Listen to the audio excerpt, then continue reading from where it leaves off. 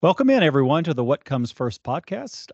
My name is Keith Cantor, and it's great to be with you today. And today we have a special guest, Dr. Natasha Ganem. She serves as a managing director and principal consultant at Lion Leadership, a firm dedicated to helping executives and leadership teams cultivate best-in-class talent, effective processes and systems, as well as strategic goals that drive accountability. Her team is made up of 20-plus professional speakers, coaches, consultants, trainers, and facilitators, all dedicated to building strong leaders and ambitiously self-sustaining companies. Prior to Lion Leadership, Dr. Ganem served 7 years as an award-winning faculty member at the University of Georgia. Go Dogs! And spent 6 years in the Department of Institutional Effectiveness at the Savannah College of Art and Design. Dr. Ganem currently serves as an executive coach, leads seminars for Fortune 500 directors and executives at Emory University's Goizueta Business School. Did I get that right? Got it. Ranked 8th nationally in executive education. Natasha holds a PhD in sociology from Emory University with specialization in emotion management, workplace authority, and conflict. That sounds scary, Natasha. Sounds like you could just reach in and like grab my soul and shake it around. A lot of people don't like working through conflict, so it makes me marketable. Yeah. So you have a very impressive bio. And just really quickly before we kind of get into the meat of the podcast today, but what is really rewarding about this work that you're doing with these really incredible leaders in these teams that you work with? What are some of the rewards for you? Oh, there are many, but first let me say, Keith, thank you for having me on your podcast. The fact that you even thought of me to come talk about this topic made me quite humble and intrinsically joyful. And so that goes to answer your question.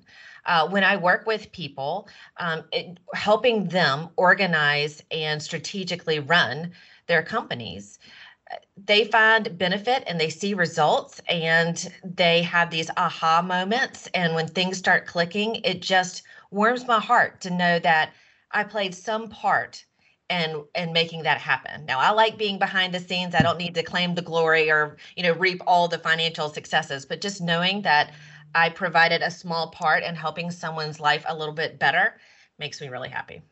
Well, I just had an aha moment. I may not have talked about the topic in my introduction, but today's topic, we're going to talk about mission, vision, values, because First Community Mortgage, even after 21 years, we really took the investment of time to we looked at our mission, vision, values, said they needed to be updated.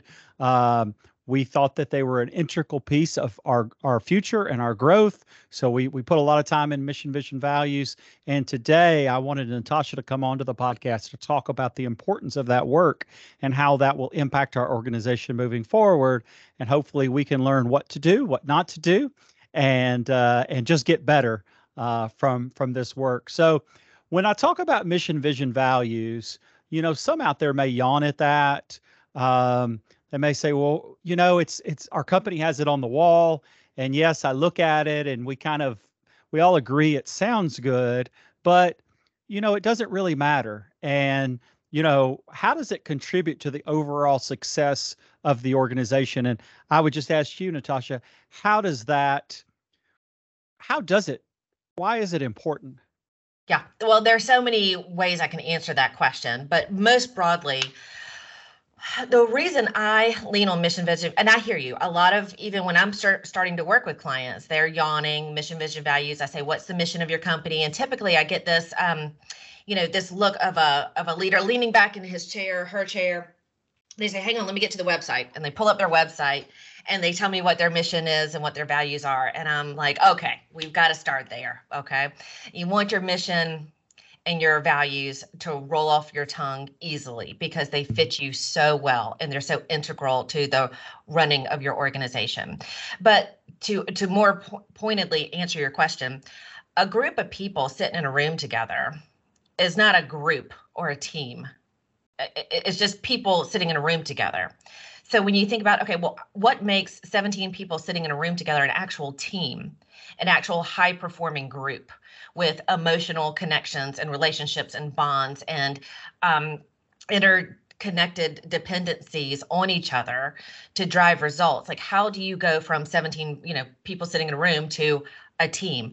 And one of the ways you do that is through having a common mission, a common goal, common competitors, and common values. Not just having those sentiments, but having the language around them.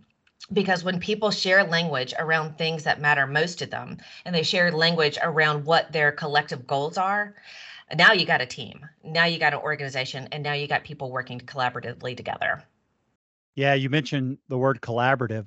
What word kept coming to my mind was alignment, right? How can you effectively serve your team and accomplish your mission if your team's not aligned?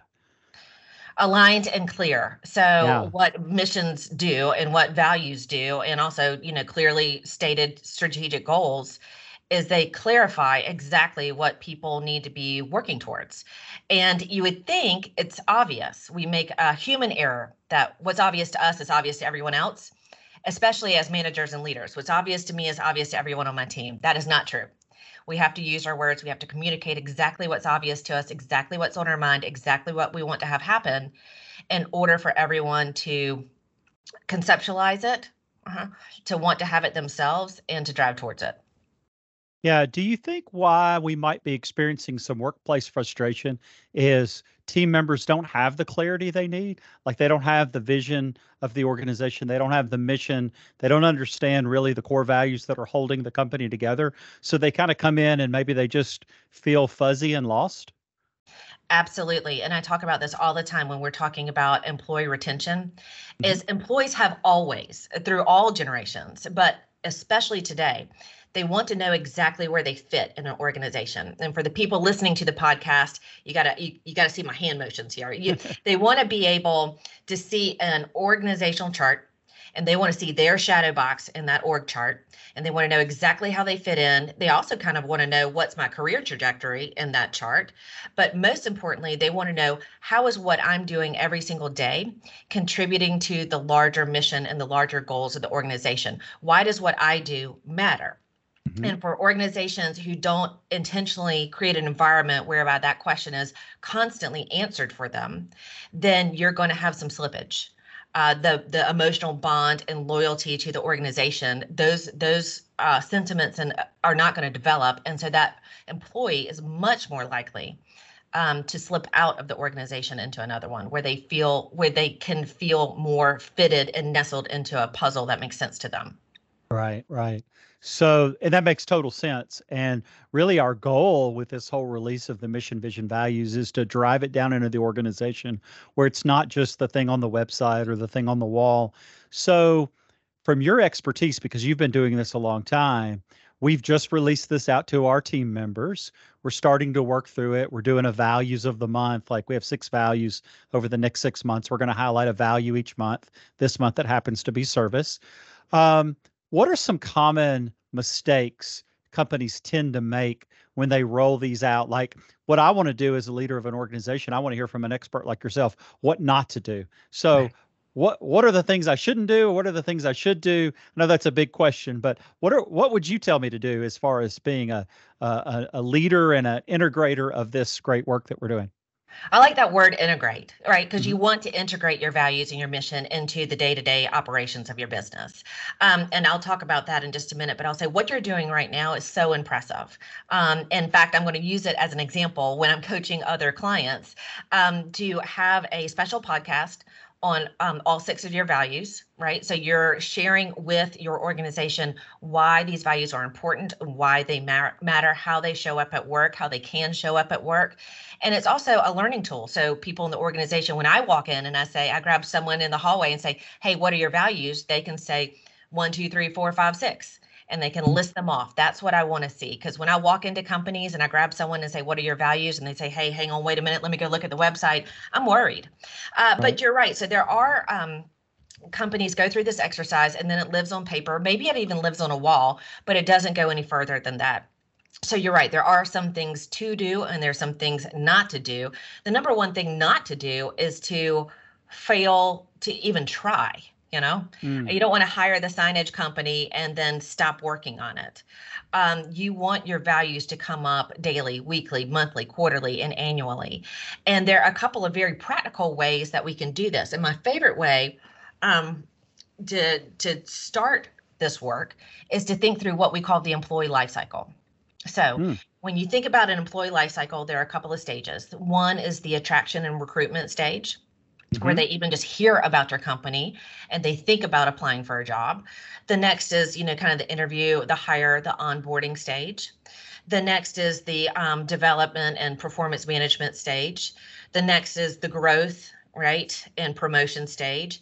And then eventually there's going to be an exit stage. Not everyone's going to stay with your organization for the rest of their lives.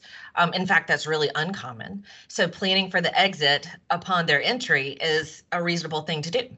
But when we think about those stages of the employee life cycle, you have to ask yourself, how are our values and how is our mission imprinted on each of these stages? So very practically speaking, is your mission and your values listed on every single job description out there? You know, Mm. is it a part of, are you asking questions in the interview process about your values and about your mission? Are you asking their references about your values and how that person exemplifies these values? When they're onboarded, if I'm looking at, your values right here, respect, excellence, teamwork. When they're onboarded, their first week at FCM, how are these values showing up from their receiving end? Are Mm. they seeing teamwork? Are they seeing excellence? Are they seeing respect? So something like making sure that they have a handwritten note from their manager and a gift basket, kind of going the extra mile to show excellence. Having everyone who they're going to be working with know that person's schedule for the week shows that teamwork is important. So it's a learning opportunity to infuse it through the onboarding process. And of course, when we talk about performance management, I preach this all the time. You hire on values, you fire on values, you promote on values. And so if the values need to be in those forms, they need to be a part of that conversation. Yeah, Yeah. I remember when we did some work with you on the initial phase of the values and doing our mission, vision, value work, you were talking about hiring and firing to values. And it's something that I hadn't heard before. And it really makes a lot of sense. And I was just curious, we've had employees here at FCM that range from, we're a 21-year-old company. So we've got some employees that have been here a while and seen different iterations of the company. I would hope that they're going to be very excited that we're kind of taking the mission, vision, values up a notch, because in the past we haven't really used our values. Well, we have them. They were just kind of unwritten, if you will, and we didn't really use them in the hiring, onboarding process to maybe use them as a filter. So I would think that our older employees would be excited that we're going to be really serious about the people that we're bringing into an organization that they care so much about. Yeah, I think they'll probably be the most excited because Right. they've seen what happens when there's that foundation isn't there.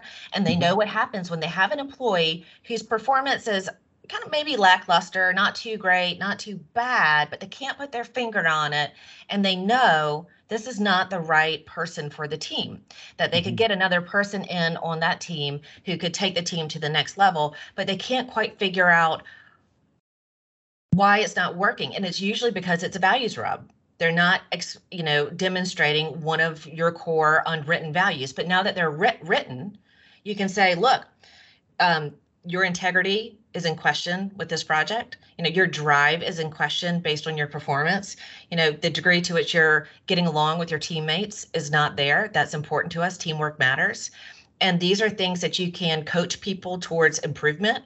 These are things that you can put on, a performance improvement plan for, because these are the things that the organization demands. And to your point, the people who've been with your organization the longest are going to appreciate this the most, because they also are the most seasoned at life.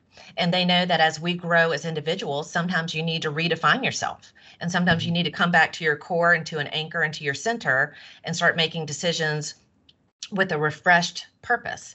And so organizations go through the same thing. Sometimes they have to re-identify or reestablish or just have a reboot as they age. Yeah, as you're aware, our company has been kind of growing over the last year or so, and we've been adding a lot of new people. And I get a really great question from almost everybody that I talk to in the recruiting process.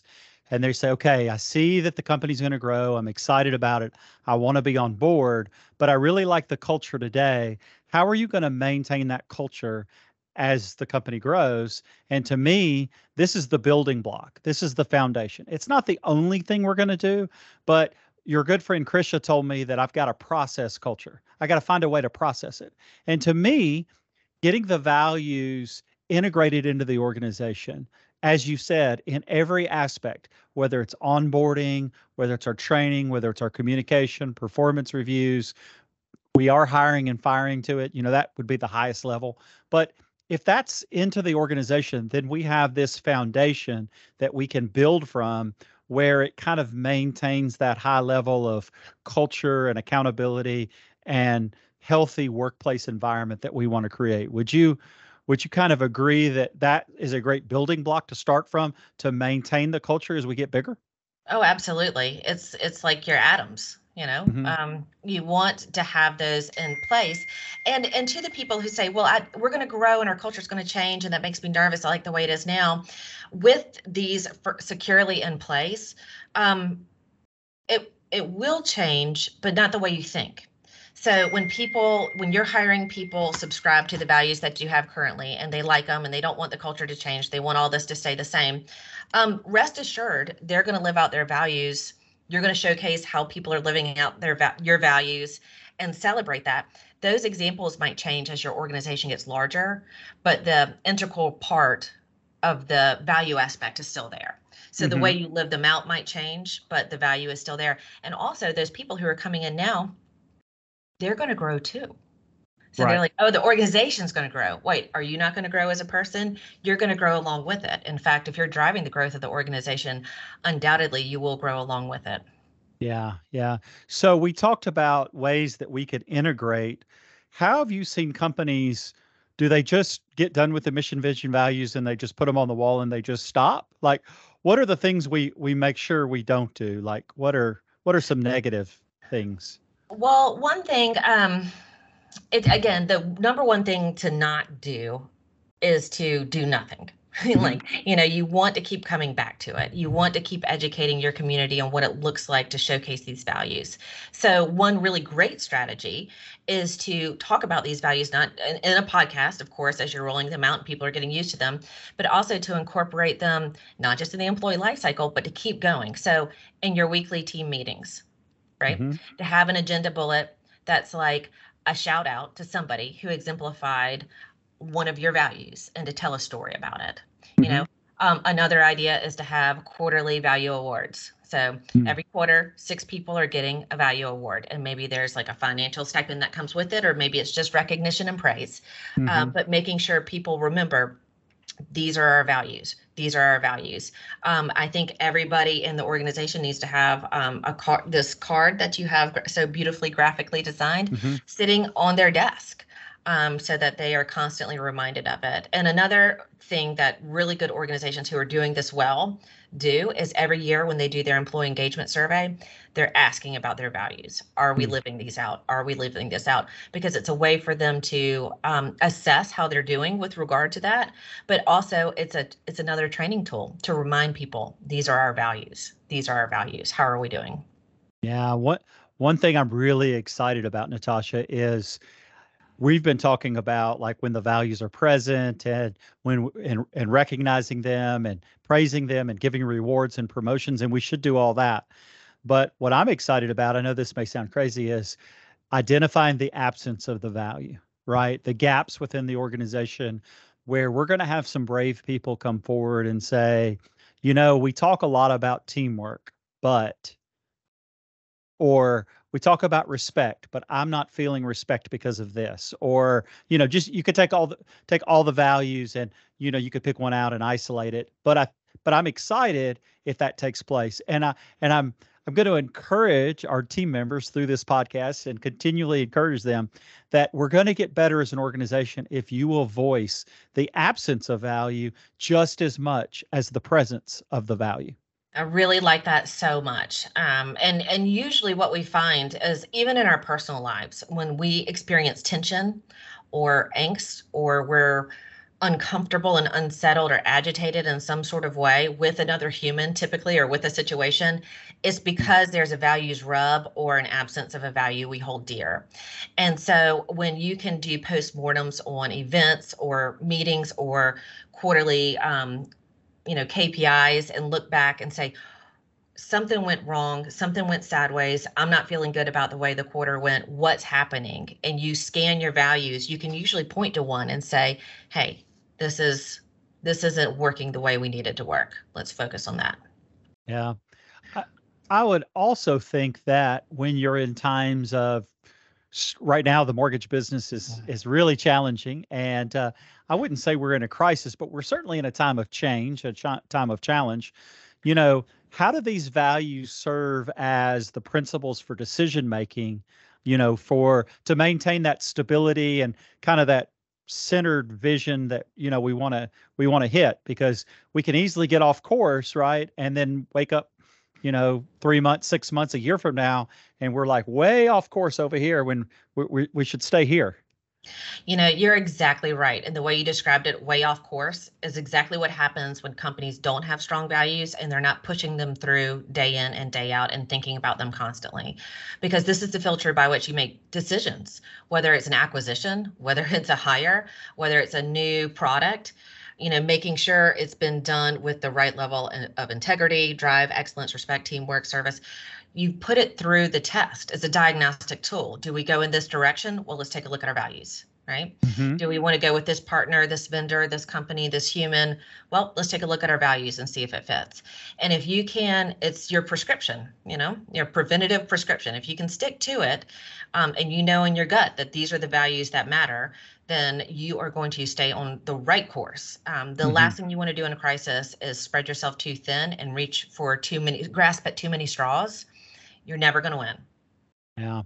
When you were talking about the values at every stage of the employee cycle, it really got me to thinking that the mission, vision, values work is really never done, right? Like we can have it done, it's defined, but it's just an ongoing work that we're constantly bringing back up to make us better as an organization, better as team members, better as leaders, better at everything. Yeah, you're always going to be questioning. I see your mission is we strive to make the mortgage experience simple and enjoyable for everybody. I mean, every day you should say, was that simple? Was that enjoyable? Mm-hmm. Was that Right. simple? Was that enjoyable? And if you're Mm-hmm. going home every day saying this is not simple nor enjoyable, well, then we still have more work to do. It's like, okay, well, let's find a way to make it simple. Let's find a way to make it enjoyable. That's what we're doing here. Yeah, well, we definitely have lots of work to do. Some people would describe it as a very tenuous process to get a mortgage, but we have our wins and we have our losses. But we're certainly working every day to get better. Um, as we close out, again, I thank you for coming on to the podcast today. You've been doing this work a long time. Um, what are some of the like you've been with some companies that I'm sure that live out their values. What are some common things you've seen in companies that have been doing this for 3, 5, 7, 10 years that really have the values integrated into the organization? What's the difference in an organization like that and then an organization that's just kind of flying blind? Oh, that's a really great question, and I'm going to answer it in a simple and enjoyable way. They they pivot better. Hmm. Okay, so Wow. they're more agile and they pivot better, and they pivot more strongly and with more resilience than other companies. And if nothing else drives home the point of how important values and mission is, it's this. So for example, my companies that I've been working with who are getting their values into place and they kind of had these underpinnings in place in 2019 did a lot better in 2020 Hmm. than others who did not have their base coat on. Mm-hmm. They were able to come to their employees and say, we want you to remember, no matter what, this is what we do and this is what we stand for. Now the circumstances are different. The way we go about doing this is we're going to have to pivot, but this is why we're pivoting in this direction, and this is why we're pivoting in this direction. And everybody is nodding in agreement, saying, yes, that makes sense. You don't have to explain it further to me. So they were on stronger footing with, but it is because, again, back to how we started this conversation. If you have 17 people, 170 people, 1,700 people in a room, that is not a team. That is 1,700 people in a room. How do you make them a team? Well, you have to wrap common language around them. You have to wrap common memories around them. You have to wrap common experiences around them, and values and mission and celebration of those things. And the repetition of that is a way to get people bonded together and all the oars moving in the same direction. So when, I'm literally imagining 1,700 people standing in a room and a crisis happens, and people just scatter in panic.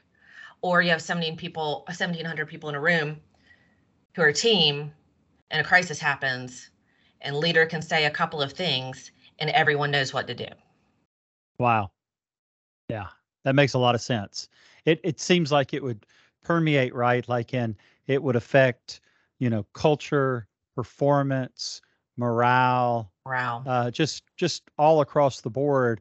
Companies that have this framework in place, that have really integrated it, just kind of have a step up and an advantage, because they have this, I don't know, guardrails may not be the right word, but they have this framework in place that everybody's familiar with and understands.